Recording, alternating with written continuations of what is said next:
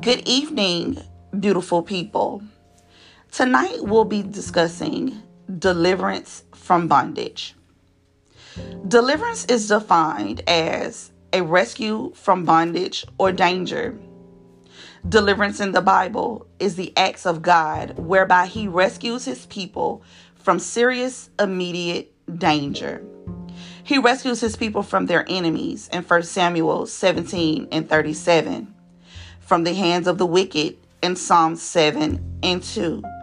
He preserves them from famine in Psalms 33 and 19, from death in Psalms 22, 19 through 21, and from the grave in Psalms 56 and 13.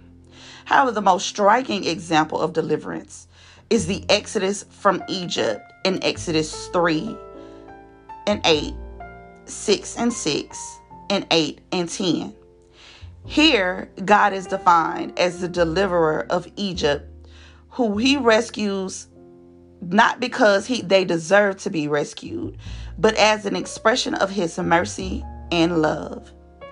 Now, in the New Testament, there are many depictions of God's deliverance, but tonight I want to focus on deliverance at the well. When Jesus met the Samaritan woman, it was no secret to Him who she was, nor what her sins were. And He knew her soul was thirsty for more than physical water, so He offered her living water from the source that will never run dry. He exposed her sins of adultery, yet He covered her with His unfailing love.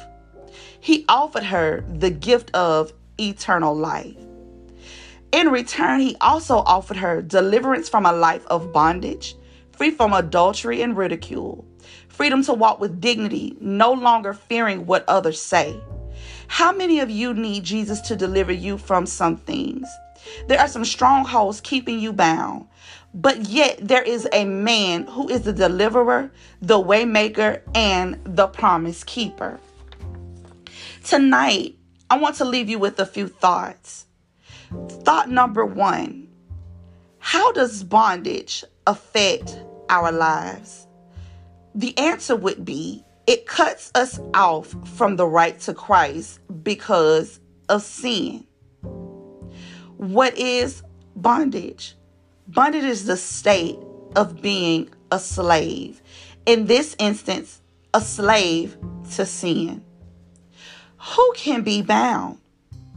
Unbelievers, and yes, even believers who haven't submitted their hearts and other parts of their lives to Christ.